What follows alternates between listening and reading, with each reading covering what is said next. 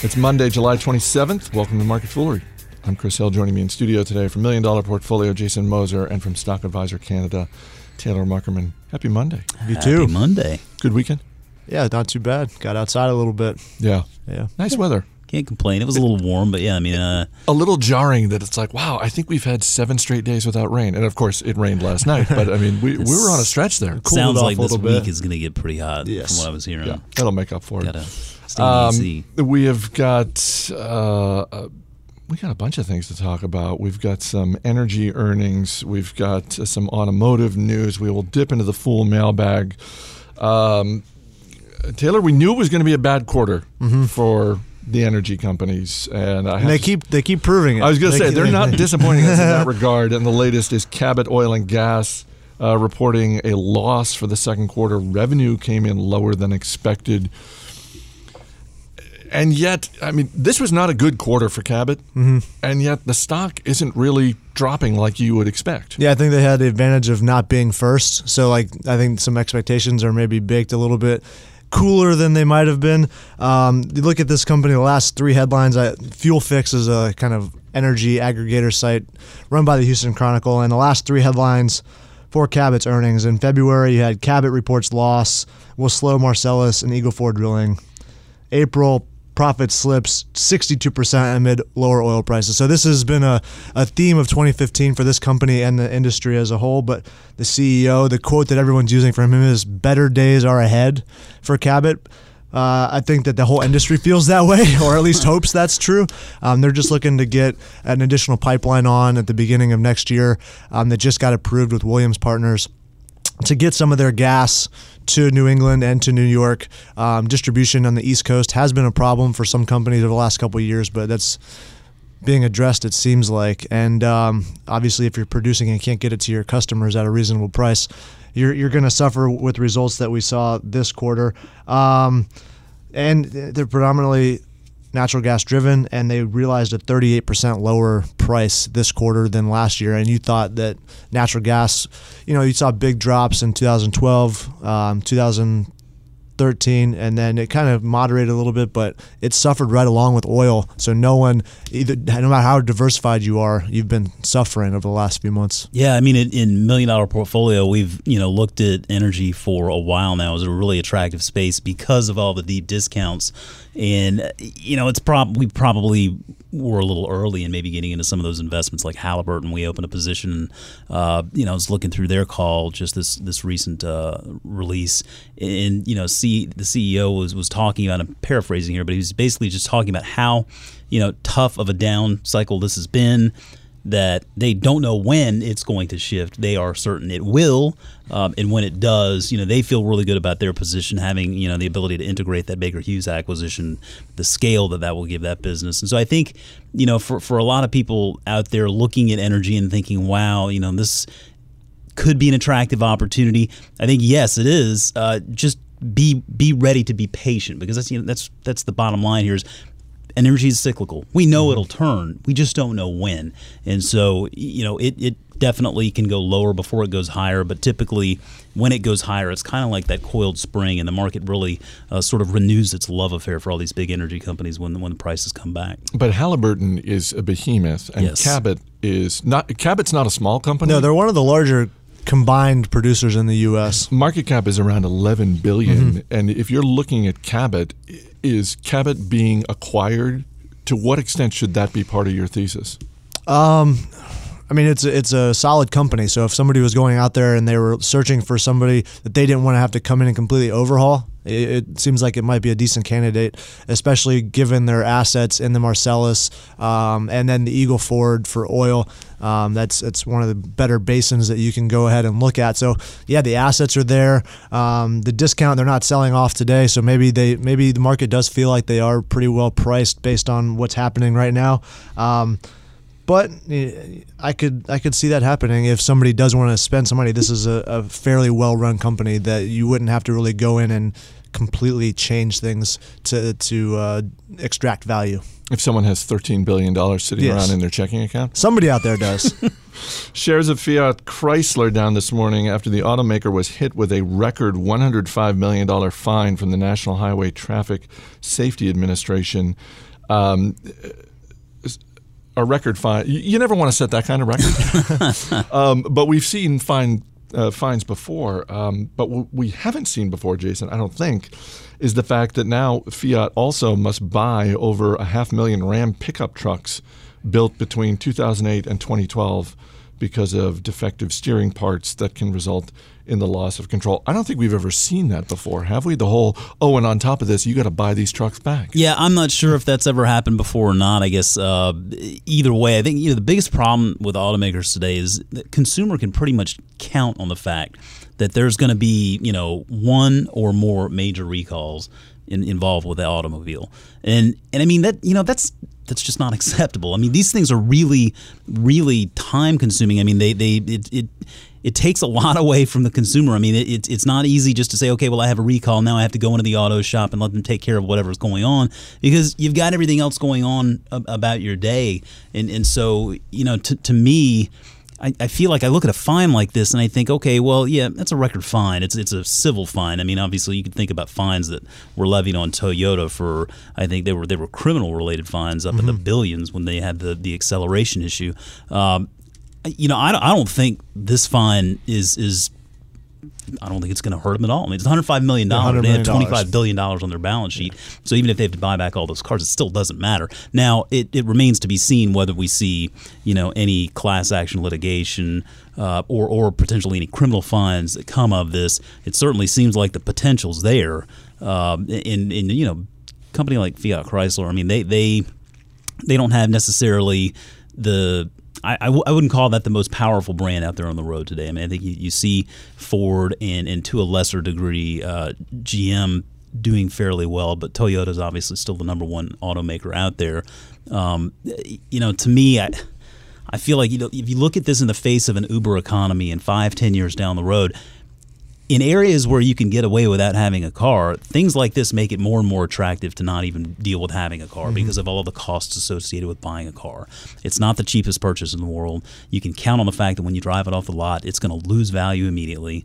And then you can also count on the fact that at some point in the next few years, you're going to have to drive it back over there to have some, recall taken care of. And hoping it's not life-threatening. Right. And in many cases, it sounds like they are. A lot of recalls are just minor things, and they're required to tell you about it, and it's just like, it's not worth the hassle for me to, to take that in. But, obviously, if your brakes or your accelerator problems with steering that result in loss of control, you might want to check that out. And problems with the rise of the machines, Chris, right? We've seen how Jeep now is being hacked, and this is a big problem. And I think this just lends itself to, as technology advances and as cars become more and more computers with wheels, we talk about self-driving cars. I mean, all of these questions now come up as far as security and hackability.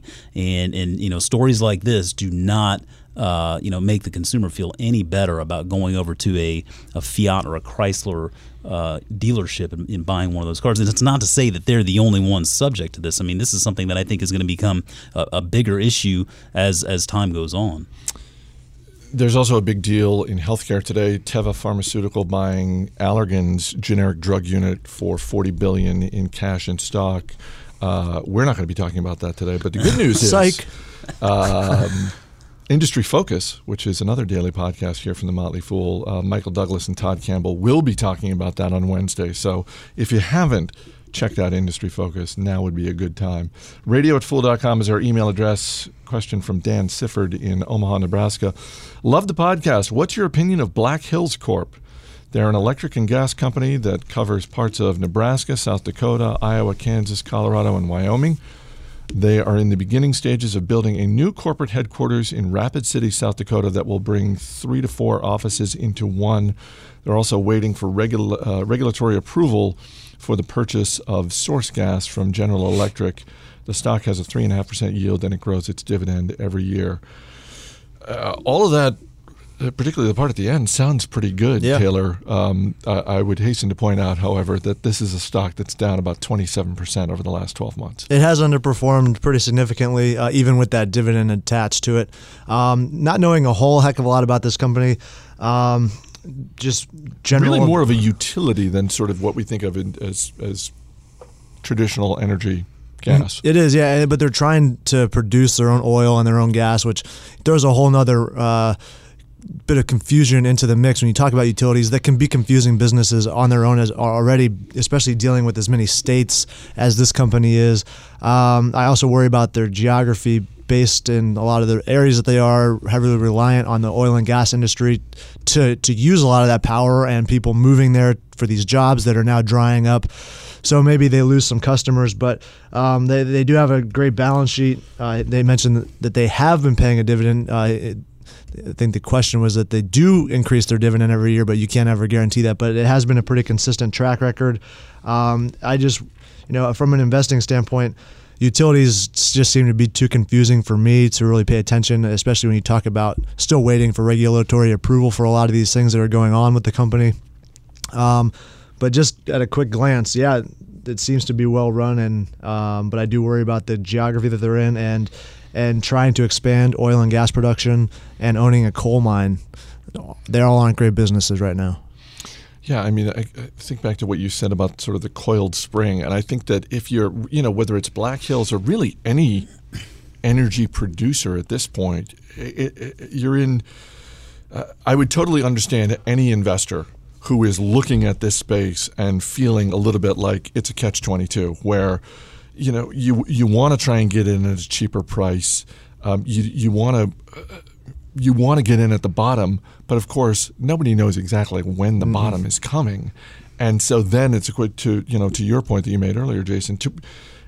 You really have to be almost more patient than you typically are with it, with this industry, just because, yeah, it's cyclical. It's going to bounce back at some point, but you may be looking at Black Hills or any other energy producer and thinking, oh, okay, well, the turnaround's got to come soon, and it might not be for another year or two. And it can do a darn good job of tricking you too. You look at Halliburton, like Jason mentioned, the stock came back a little bit this year, and it sold right back off to its lows of the last several months. So you think, hey, Halliburton's up 12% since its low, and then all of a sudden it's back down to that low within just a couple months. So you just can't ever really predict it. So maybe add to some strong companies over time, hoping that at least one of those buying opportunities was the bottom. Yeah, I mean, I think utilities too, because this is primarily a utility. I don't know if they make their money any other way, but it looks like majority of their money is made as a utility. When you look at a utilities income statement, you'll see that the top line sales growth is typically going to be very, very slight. I mean, it's not there really isn't a whole heck of a lot of growth there, because they're just more or less serving the same consistent customer base, unless they're growing via acquisition or something. And they're generally regulated so that they can't increase pricing. Exactly. So they're stuck on that pricing side. They can maintain a balance sheet with tremendous amount of debt because they're regulated and they have the ability to do that. So then you look at it, basically it's an income play, right? And you're thinking, well, they yield about 4% today, it looks like, and can they afford that dividend? Looking at their income statement, it looks like the payout ratio is somewhere in the neighborhood of 50 to 60% usually, so that means they can. So I think with utilities, you look at you look at it. It is what it is, as they say, right? And it's just always going to be that way. To me, with utilities, I'm going to look for something as big as possible, because that just gives you, I think, your best opportunity at pulling in, a better dividend over time, and see, you'd probably see that dividend grow as well. Question from Matt Riley, who writes, I heard you mention you weren't super hot on Bojangles stock. I was wondering if you could elaborate what it is about the stock that you didn't like, because to me it seems like an attractive buy.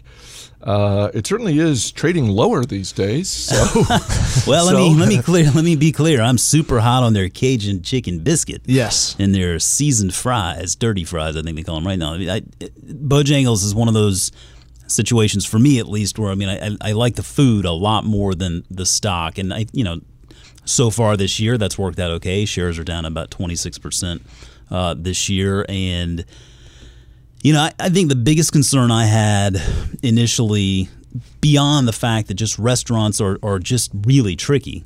I think restaurants are very much like retail in a lot of ways. They are retail in a sense, but like those apparel companies that one year they can be in, and the next year something new comes along. And I guess I'm still concerned with the market opportunity they see. They see the ability to have around 3,500 stores in the U.S. total off of a base of somewhere in the neighborhood of 650 or so today. I mean, maybe that works out for them. I mean, maybe it doesn't. I think the market's, probably questioning that right now.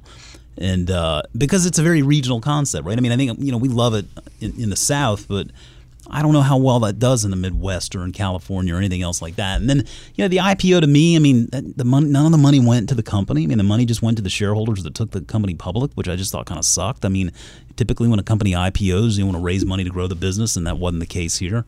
And then, that is one of those things I think you always want to look at that. You always want to ask that question. Anytime a company is going public, right. One of the questions beyond sort of what is the market opportunity and all the normal checklist things you go through when you're thinking about, am I going to become a part owner of this business?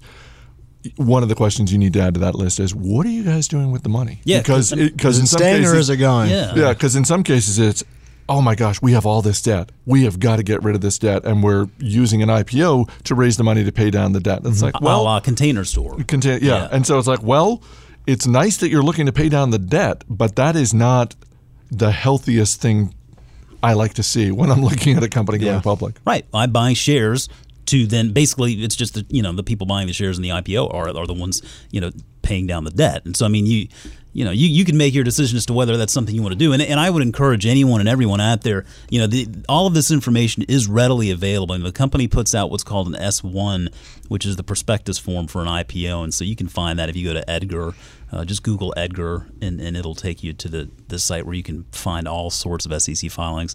And it's riveting reading, obviously, Chris. I'm sure everybody wants to get out there right now. People are probably frantically typing into their phones and with the name as exciting as Edgar. You just have to, But it's not. You just alienated the one guy named Edgar who listens to this podcast. It's not to say I would never be interested in Bojangles as an investment. For me, I mean, it would really come down to, number one, seeing a couple of quarters, seeing how this management team reports and deals with life as a public company.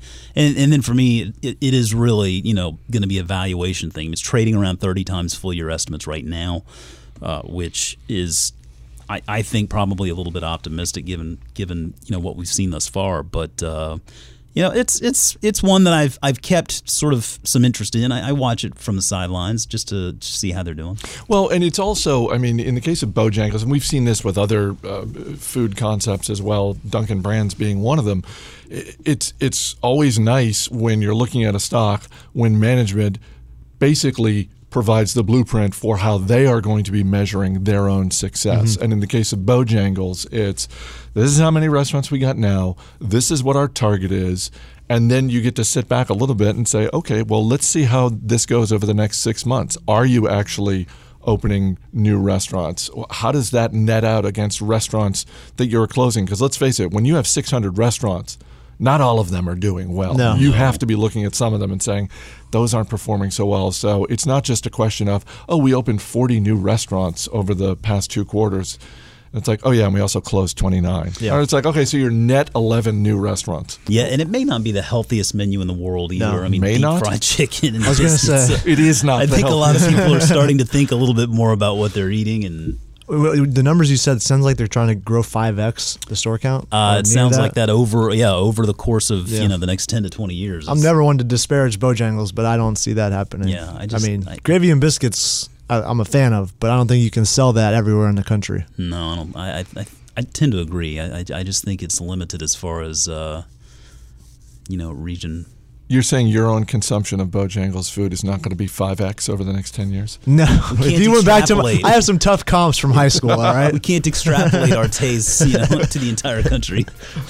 Thanks for being here. Yeah. Thank you. As always, people on the program may have interest in the stocks they talk about, and the Motley Fool may have formal recommendations for or against, so don't buy or sell stocks based solely on what you hear. That's going to do it for this edition of Market Foolery. The show is mixed by Dan Boyd. I'm Chris Hill. Thanks for listening. We'll see you tomorrow.